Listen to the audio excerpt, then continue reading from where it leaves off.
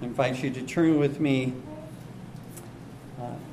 in your Bibles to our text for this Lord's Day. As it's found in Daniel chapter 2, verses 36 through 39.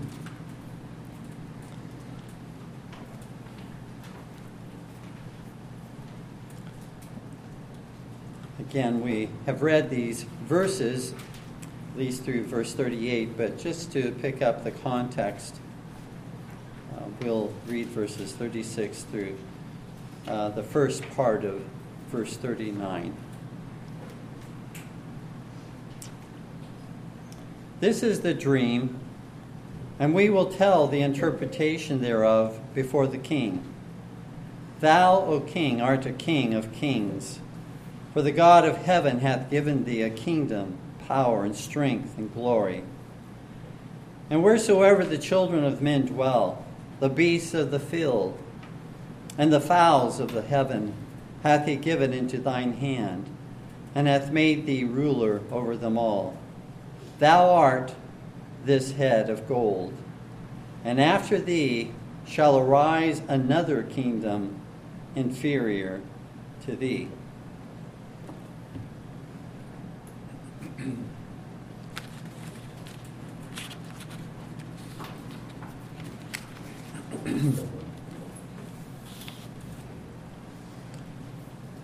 History is necessary for the correct interpretation of prophecy. For the fulfillment of prophecy occurs in history, whether it is prophecy that has already been fulfilled or prophecy that shall be fulfilled in the future. Since God is the one who ordains and sovereignly governs both prophecy and history, it behooves us to be students not only of prophecy, biblical prophecy, but it behooves us to be students of history as well. Because history ultimately focuses upon God's plan of redemption through Jesus Christ. That's the goal. That's the end of all history, redemption through Jesus Christ. Thus, as we consider Nebuchadnezzar's dream and its interpretation, I don't want to just quickly identify in this image that Nebuchadnezzar dreamt about and the different parts of that image. I don't want to simply pass quickly through each of those portions of that image. I want to spend some time developing the historical context related to each of those parts of the image, so that, again, it's not simply that we are identifying metals and parts of this image and moving on, but that we truly understand these empires, these kingdoms occurred in history, and they were a part of God's plan. And we hope to be able to show and demonstrate that. So let us be good students here, not history for history's sake, but history as God's providential lesson in teaching us what connection each of these four kingdoms have with God's people, and therefore with God. The history of these kingdoms teaches us how God preserves and how God delivers his people, even out of the clutches of the most powerful rulers and nations on earth. Granted, not without, at times, great hardship, trial, captivity, tribulation. These historical judgments and deliverances, however, are written, dear ones, for our instruction, to give us hope that the same God that delivered his people of old in history is the same God who will deliver us, his people, now in history. Romans 15:4, the Apostle Paul says, "For whatsoever things were written aforetime were written for our learning, that we through patience and comfort of the Scriptures might have hope." Dear ones, how do we continue to live without hope? God says he gives us hope about the future based upon what he has written in history and what he has brought to pass in history. Let us understand that Jesus ordains history. Man only records it. Jesus ordains it. Our main points today as we consider the kingdom of the Medes and the Persians are three main points. First main point, the connection between King Cyrus and God's people. Second main point, the connection between King Darius and God's people. And thirdly, the connection between King Ahasuerus and God's people. We're going to take snippets of history and seek again to understand what God was doing so that we might have hope. The first main point in the connection between King Cyrus and God's people. This speaks of the deliverance of God's people from captivity. In Nebuchadnezzar's dream of the great image, which Daniel revealed and is now in our text, in the passage before us, is in the process of interpreting, the head of gold represented Nebuchadnezzar and the kingdom of Babylon.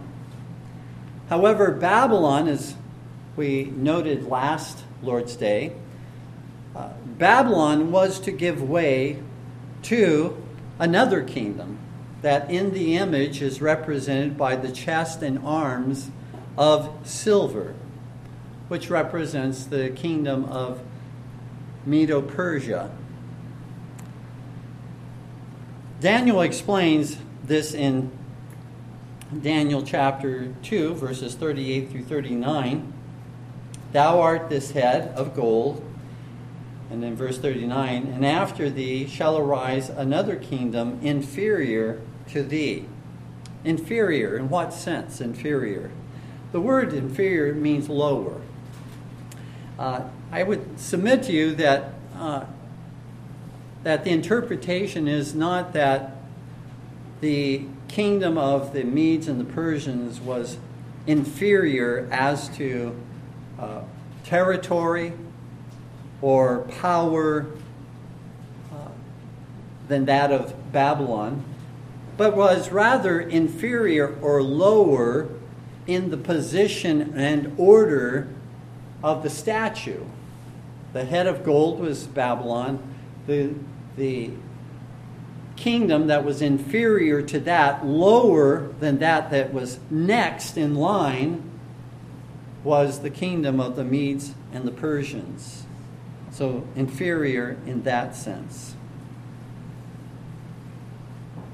Since these are successive kingdoms that conquer one another, the kingdom of a silver chest and arms signifies the kingdom of Medo-Persia, which conquered Babylon. In Daniel chapter 7, verses 3 through 5, you have, rather than a statue with different metals, you have four beasts representing the same four kingdoms. The first beast is a lion with wings, which represents, once again, Babylon. The next beast is a bear. that is higher, it says, on one side, is higher on one side, which speaks of the elevation of Persia over Media. Though it was the kingdom of the Medes and the Persians, Persia was the greater of the two kingdoms. And so that bear that's higher on one side than the other speaks of the elevation of Persia. Just like in chapter 8, there is another dream that Daniel has, in which there you have a ram.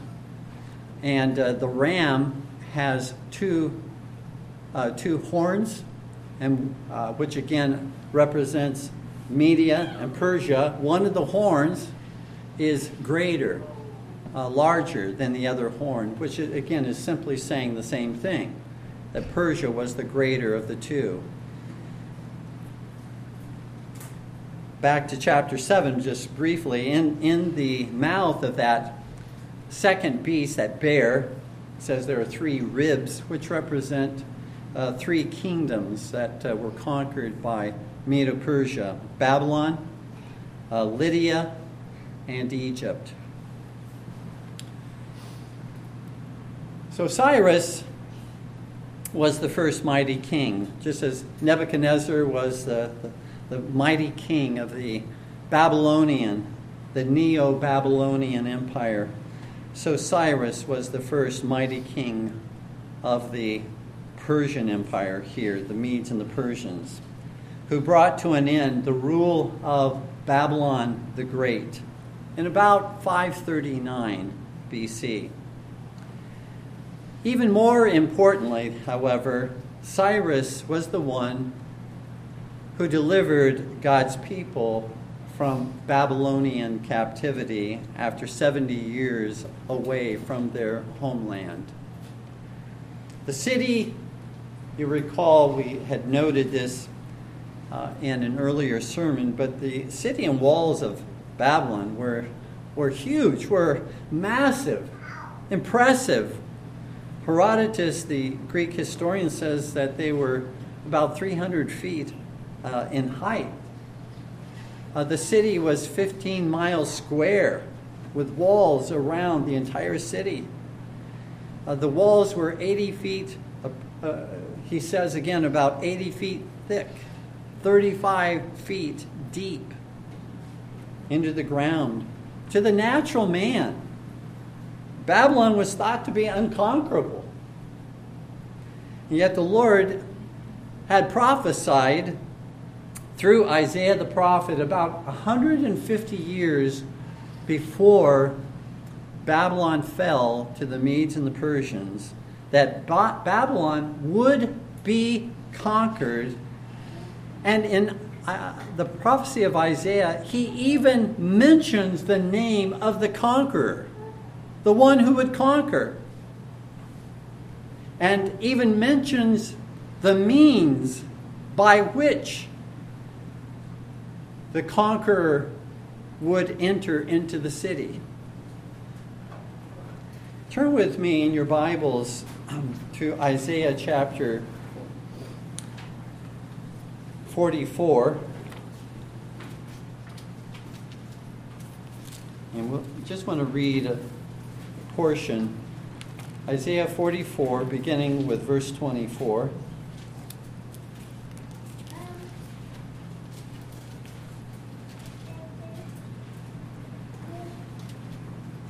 Thus saith the Lord, thy Redeemer, and he that formed thee from the womb.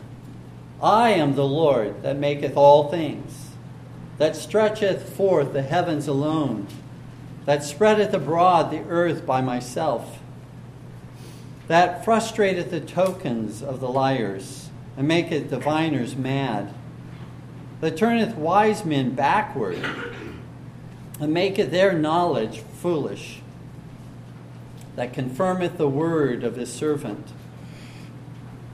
and performeth the counsel of his messengers, that saith to Jerusalem, thou shalt be inhabited, and to the cities of Judah, ye shall be built, and I will raise up the decayed places thereof, that saith to the deep, Be dry, and I will dry up thy rivers, that saith of Cyrus, He is my shepherd, and shall perform all my pleasure, even saying to Jerusalem, Thou shalt be built, and to the temple thy foundation shall be laid.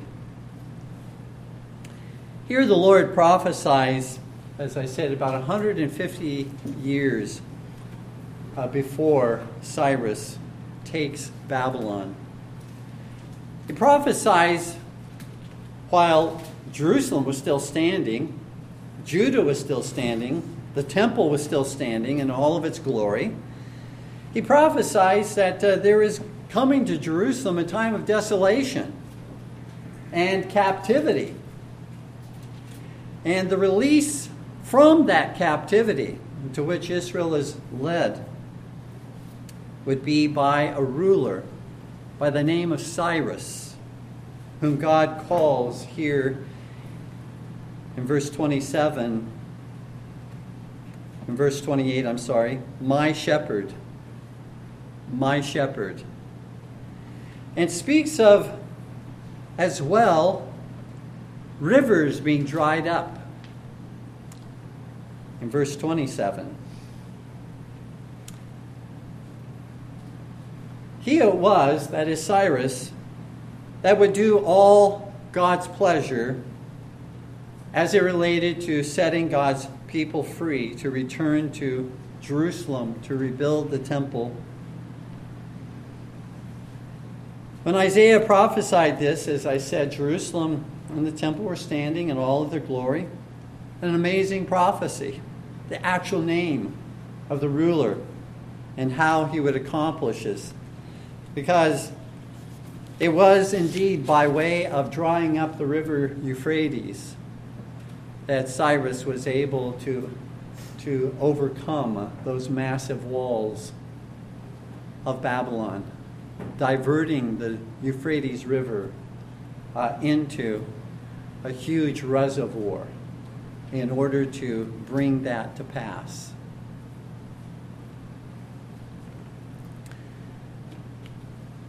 But then we continue reading in chapter 45 of Isaiah, verses 1 through 6. Thus saith the Lord to his anointed, to Cyrus, whose right hand I have holden, to subdue nations before him. And I will loose the loins of kings, to open before him the two-leaved gates, and the gates shall not be shut. I will go before thee, and make the crooked places straight. I will break in pieces the gates of brass, and cut in sunder the bars of iron. And I will give thee the treasures of darkness, and hidden riches of secret places, that thou mayest know that I, the Lord, which called thee by thy name, am the God of Israel. For Jacob my servant's sake, and Israel mine elect, I have even called thee by thy name. I have surnamed thee, though thou hast not known me. I am the Lord, and there is none else. There is no God beside me. I girded thee, though thou hast not known me, that they may know from the rising of the sun and from the west that there is none beside me. I am the Lord, and there is none else.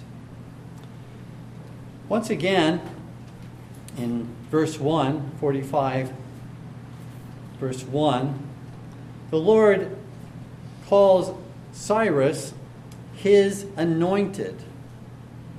And likewise, we see in the same verse, verse 1, it speaks of there being opened to Cyrus two-leaved gates that shall not be shut.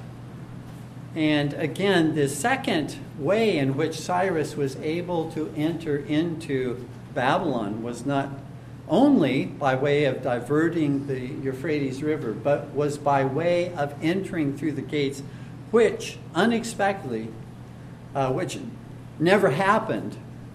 Those gates happened to be opened the night that the Medes and the Persians entered into Babylon. So they did not have to storm the gates. They did not have to break down anything.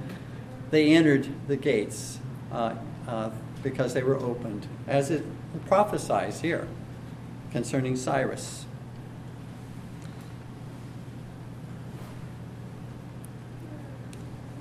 Note that it is God here stated, not Cyrus, that would subdue nations. He would use Cyrus, but it was God who would bring about the subduing of nations to Cyrus, including Babylon, where God's people were held captive. God is here using Cyrus to accomplish his own holy purposes.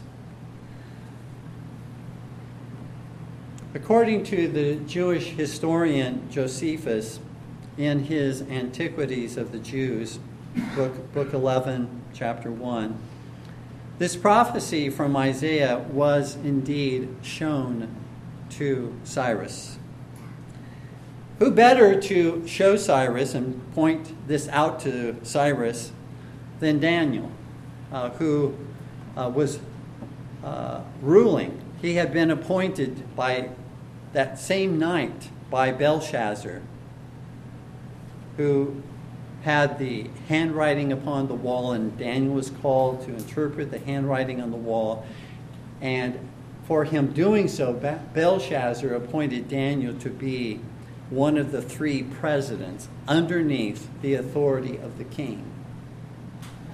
And so, again, as Cyrus comes to Babylon, who better to point out that this was declared by God 150 years earlier than Daniel.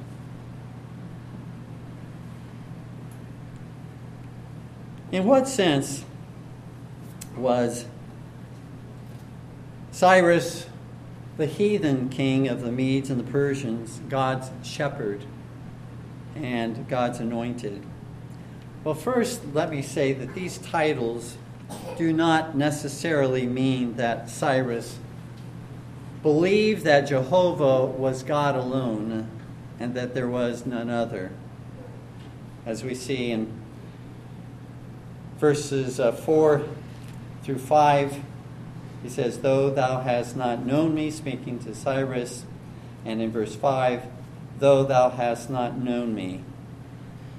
And so these titles do not necessarily mean that Cyrus became a believer, that he acknowledged only Jehovah as the one true living God and served him from that point on. It was, in fact, the policy of Cyrus, contrary to that of Nebuchadnezzar in Babylon, to actually recognize the various gods of the nations over which they ruled. The Mede and Persian kings ruled. Like Greece and like Rome of old, Cyrus had a pantheon of gods that he used to his own political advantage. Kind of like politicians today who will speak as a Christian when speaking to Christians, will speak as a Muslim when speaking to Muslims, will speak as a Jew when speaking to Jews. Just depending on who they're before, they'll use their remarks to cater to the group that they're speaking to. Various heathen kings, in fact, acknowledged Israel's God to be stronger and greater than their own gods, without disowning their own gods. Pharaoh in Exodus 8:8 basically says, "My gods can't remove the frogs. I'm coming to you. Please implore God to remove the frogs." And so likewise with the various plagues that followed. He recognized that God was supreme, the one true living God. He had no problem in at least tacitly acknowledging that he was supreme. But did he give up all of his idolatry because of that and serve the one true living God? Nebuchadnezzar, as I think, shall see, likewise, has, at the end of Daniel 2, a glowing testimony of the greatness of God. But in chapter 3, he erects this image and commands all to bow down before it. And so likewise here, with regard to Cyrus, I believe, he acknowledges here in Ezra chapter 1, verses 2 and 3, he acknowledges the supremacy and the greatness of the God of Israel. But at the same time, he does not disown his own gods. He does not disown his own idolatry. So this is basically, these types of confessions would be much like the confessions of the demons during the time of Jesus Christ. They, for example, in Mark 5:7, says, and cried with a loud voice and said, what have I to do with thee, Jesus, thou Son of the Most High God? I adjure thee by God that thou torment me not. Demons declaring this, and this happens many times. And so simply to declare God is supreme, but not to bow before him, not to acknowledge him, not to trust in him, not to cast away your idols that you serve, is basically a demonic confession. Demons confess that God is supreme, that God is one, that God is more mighty and more powerful than they. But that, again, without repentance, without faith in God, is simply a demonic confession. The words of Calvin in his commentary on Isaiah 45:1, I think, would be instructive at this point. He says, although he, that is Cyrus, was instructed by Daniel, yet we do not read that he changed his religion.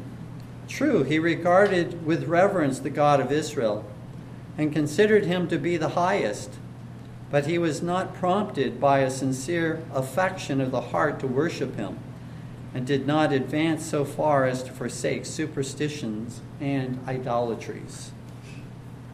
In fact, a clay cylinder, a circular, like this, but a circular cylinder, was discovered. It's called Cyrus's cylinder.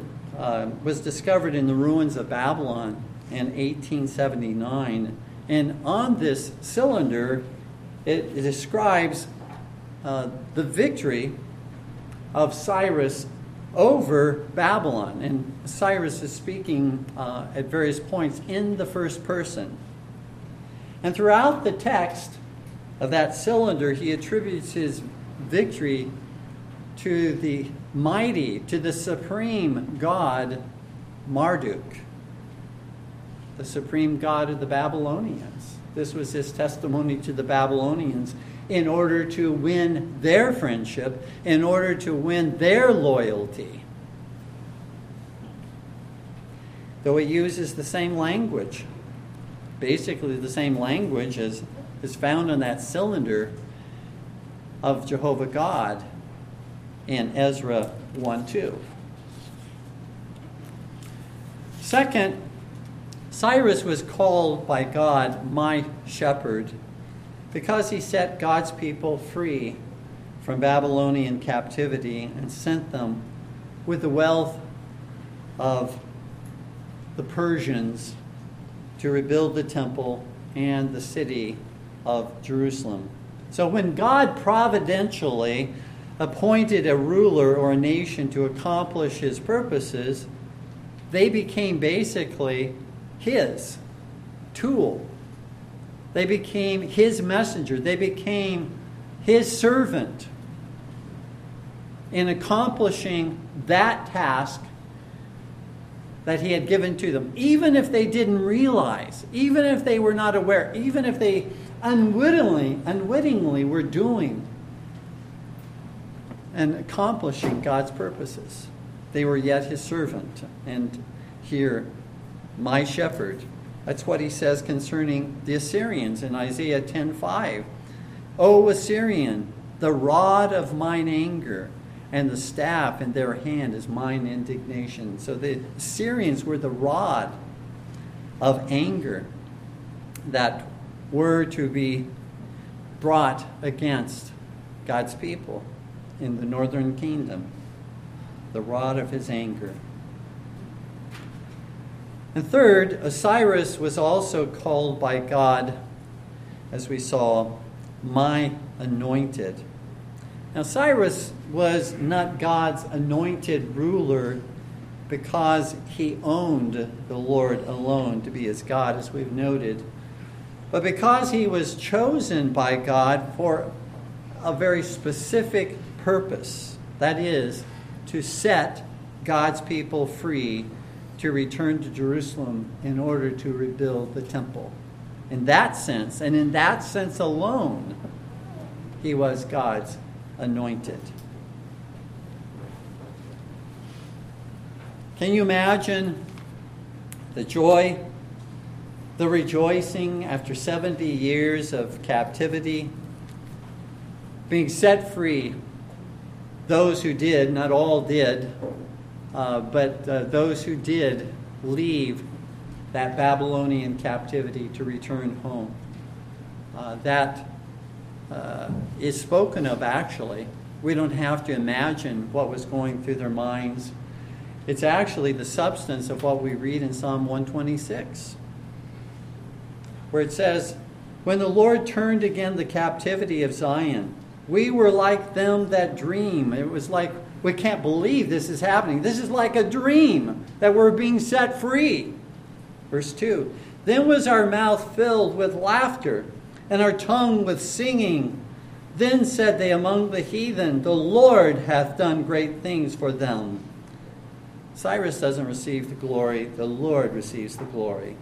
Verse 3, the Lord hath done great things for us, whereof we are glad. You know, it's easy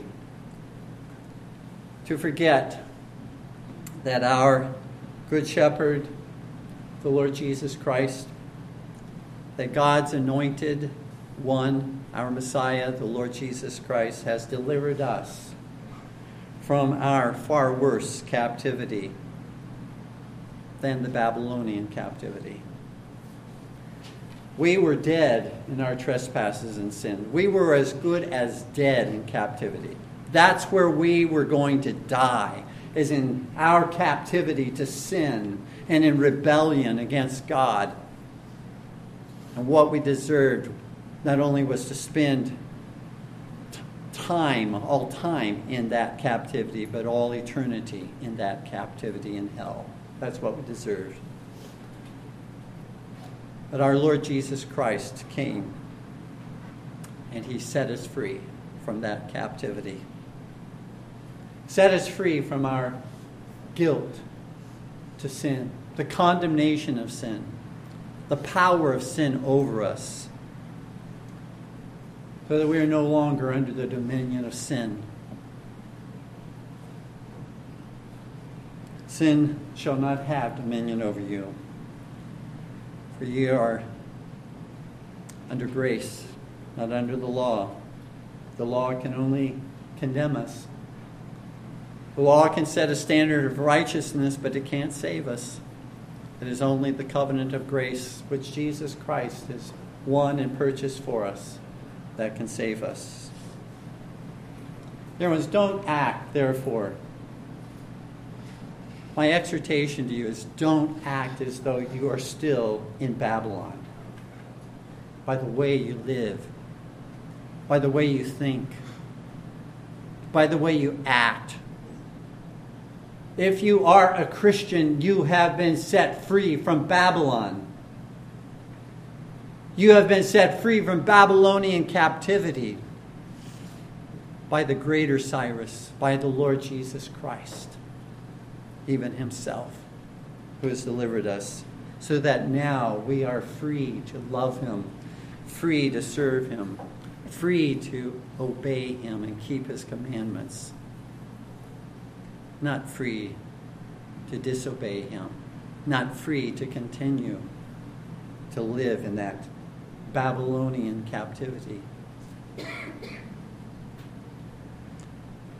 The second connection, second main point, the connection between King Darius and God's people. Here we see the deliverance of God's people, not from captivity, which was with Cyrus, but here the deliverance of God's people from conspiracy. The deliverance of God's people from conspiracy.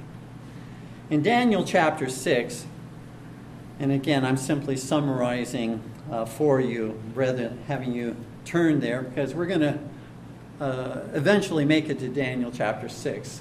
So I'm just summarizing for you what happens in Daniel 6. In Daniel 6 is related the true and inspired account of how a conspiracy was formed among the princes of Medo-Persia, which led Daniel to be cast into a den of lions. The envy of those in power led them to conspire in order to entrap Daniel by having the king sign a decree that only to him for 30 days were prayers to be offered. These princes and rulers knew that Daniel was a man of integrity. They couldn't find any fault in him. And so they had to conspire together to come up with something by which Daniel would be put in a position of having to say, no, I cannot do that. I must obey God. At which point they would grasp him. They would arrest him. They would bring him before the king. And he would have to suffer the consequences which they had laid out would be to be thrown to the lions. They really knew that Daniel wasn't going to, even at that, even if it meant being thrown to the lions, they knew, and that's why they conspired in this way. They knew Daniel wasn't going to compromise his biblical faith and his practice of Jehovah God. The penalty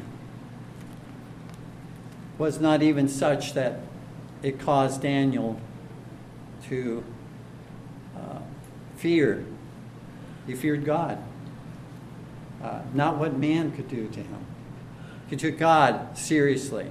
That God was in control. That God would watch over him. The king was apparently unaware of this conspiracy. Otherwise, he would not have signed the decree. Because Daniel was, as we read in Daniel 6, he was the first president of the three presidents. He was directly under the king in power and authority. And so the decree went forth and the trap was set. However, Daniel did not alter his pattern, his faithful pattern of worship in opening his window and praying toward Jerusalem. Daniel was not moved by the conspiracies of the wicked. And for his faithfulness to the Lord, he was cast into the lion's den. The king, you'll recall, was greatly grieved, and he fasted through the night. And when morning arrived, he quickly made his way to the lion's den and cried out in Daniel 6:20, "O Daniel, servant of the living God, is thy God whom thou servest continually able to deliver thee from the lions?" To which Daniel replied in Daniel 6:22, My God hath sent his angel and hath shut the lions' mouths, that they have not hurt me. Those who conspired against Daniel, as well as their families, were cast into the lion's den and were crushed to death, it says, before even reaching the ground. When Daniel heard about the conspiracy, notice, he didn't go to the king. He went to the King of Kings.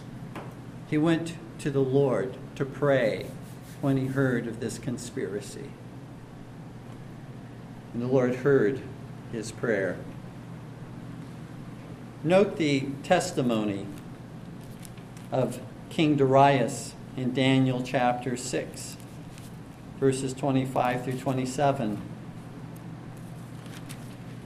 After the fact, then King Darius wrote, unto all people, nations, and languages that dwell in all the earth, peace be multiplied unto you. I make a decree that in every dominion of my kingdom men tremble and fear before the God of Daniel. For he is the living God, and steadfast forever, and his kingdom that which shall not be destroyed, and his dominion shall be even unto the end. He delivereth and rescueth, and he worketh signs and wonders in heaven and in earth. Who hath delivered Daniel from the power of the lions? So this Daniel prospered in the reign of Darius and in the reign of Cyrus the Persian. Again, the pagan kings are moved by God here to acknowledge the greatness, the glory of the God of the Bible, even to the heathen nations, even if they do not themselves repent of their idolatry and turn to the one true living God to worship and adore him. He simply becomes a member of their pantheon of gods. There are so many conspiracies being spun by the wicked in high places today, and have been even since the time of Christ, before the time of Christ, as we see here in Daniel 6. Conspiracies spun by the wicked against the godly who stand for Jesus Christ and his truth, and who will not submit themselves to the plots of the rich and the powerful.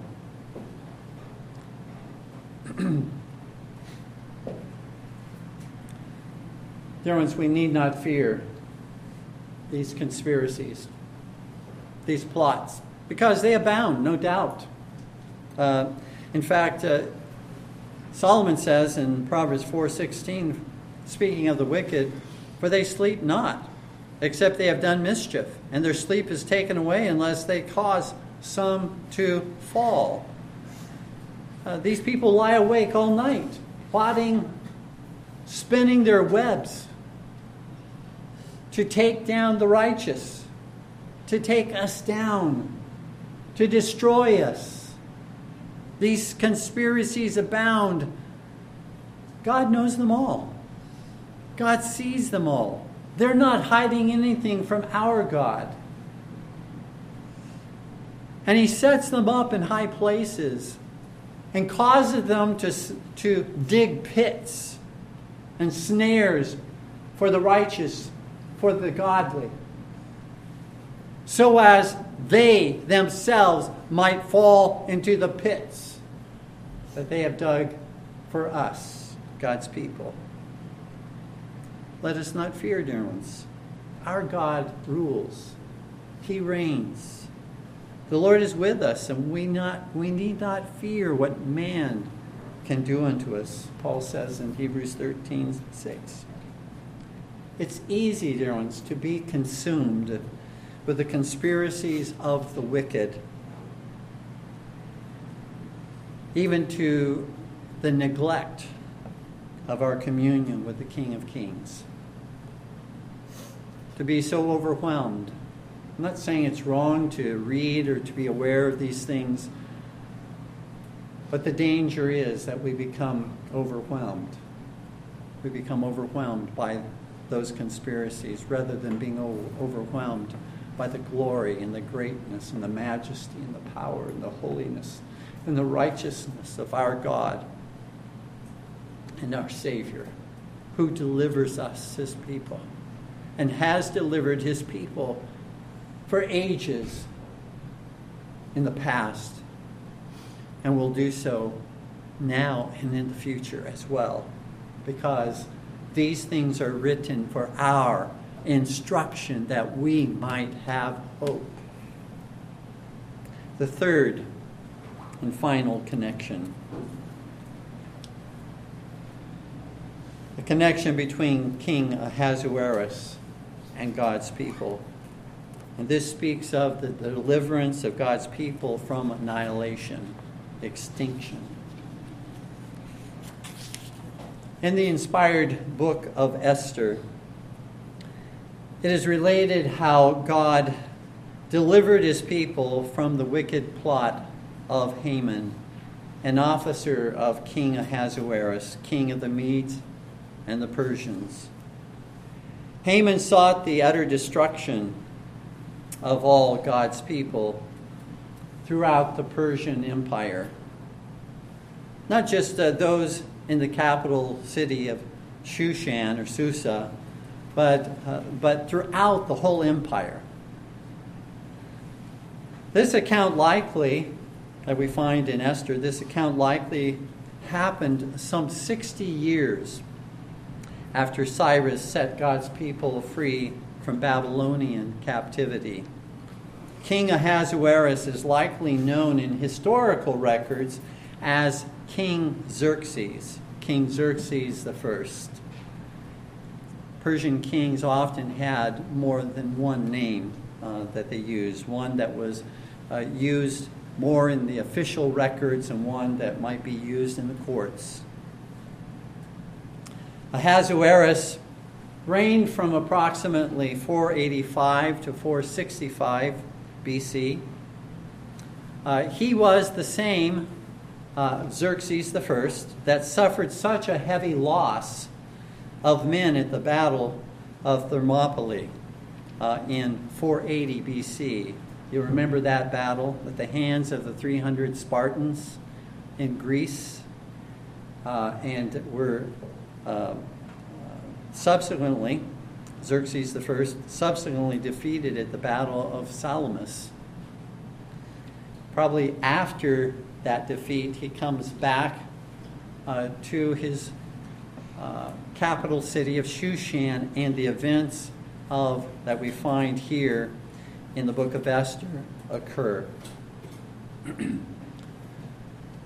God exalted both Esther, whose Hebrew name was Hadassah, a poor Jewish orphan, and exalted her cousin Mordecai to places of great influence and authority in Persia. Esther becoming queen, Mordecai becoming the prime minister, Jewish prime minister in the kingdom of the Medes and the Persians.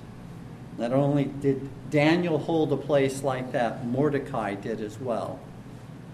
Haman plotted, you'll recall, to exterminate all of God's people because of his hatred for Mordecai, who would not bow before Haman and honor him.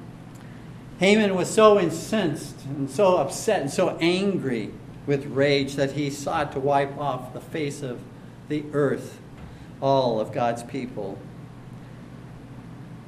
In this particular case, we're not simply looking at a conspiracy here, a conspiracy to entrap one individual, but we are looking at a conspiracy to destroy and exterminate and annihilate all of God's people from off of the face of the earth. It was through the divine intervention of Esther and Mordecai that God's people were preserved. It was through this providential preservation that God subsequently sent Ezra to bring reformation, to complete the temple, to bring reformation there in Jerusalem in 457 BC. And then subsequently sent Nehemiah in 444 BC to complete the rebuilding of the walls in the city of Jerusalem. In other words, there would have been no Ezra to reform. There would have been no Nehemiah to rebuild if there was no Esther, and if there was no Mordecai to stand faithful and true and to bring to an end this wicked plot to exterminate all of God's people. Not only were God's people preserved, but Haman and his sons were hanged on the very gallows that were intended to hang Mordecai upon. Those who sought to exterminate God's people were the very ones that were exterminated. The gates of hell, dear ones, Jesus says, shall not prevail against his faithful church. In Matthew 16:18, the gates of hell. As the Westminster Confession of Faith says in chapter 25, section 5, which likewise confirms the words of Jesus just mentioned in Matthew 16:18, there shall be always a church on earth to worship God according to his will. We need not fear that the faithful in the true church will be annihilated and exterminated. The Lord will preserve, just as he did his people at the time of King Ahasuerus. He will preserve his people now. He will preserve his church, his faithful church, in the future. And so God gives us at least these three connections between God's people and the empire of the Medes and the Persians. That empire of silver chest and arms in the image that Nebuchadnezzar saw in his dream. And that great empire, as we'll see, God willing, next Lord's Day, that great empire of the Medes and the Persians fell to Alexander the Great and the Greek Empire in 333 BC. So let us, in closing, let us not be surprised that we are hated and despised as Christians who boldly stand for Jesus Christ and his truth. Jesus, in fact, said that if they hated him, if they despised him, if they persecuted him, they're going to do the same to us when we stand with him.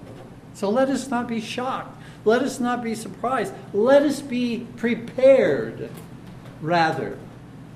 But also, let us be prepared to be delivered. Not only prepared to suffer, but be prepared to be delivered, because God will deliver his people. Whether it's in our generation or a subsequent generation, God will deliver his people.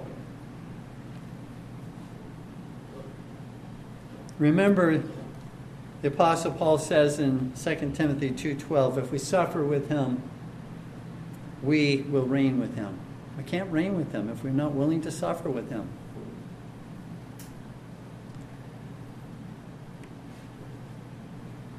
We expect the world to hate us, but when that mockery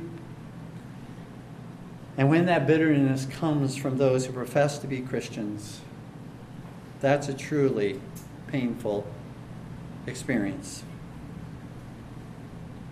It hurts far worse than to be persecuted and mocked by those who don't even claim to be Christians. But the Lord encourages us Don't worry about those who oppose, because it's for your good. Whatever you suffer, it is for your good. It's for your sanctification. It's for your growth in Jesus Christ. Rather, be faithful unto death. Walk that narrow path that leads to life in loving him and obeying him. And Jesus promises to give you a crown of life that will never, ever pass away. Amen. Let us stand in prayer.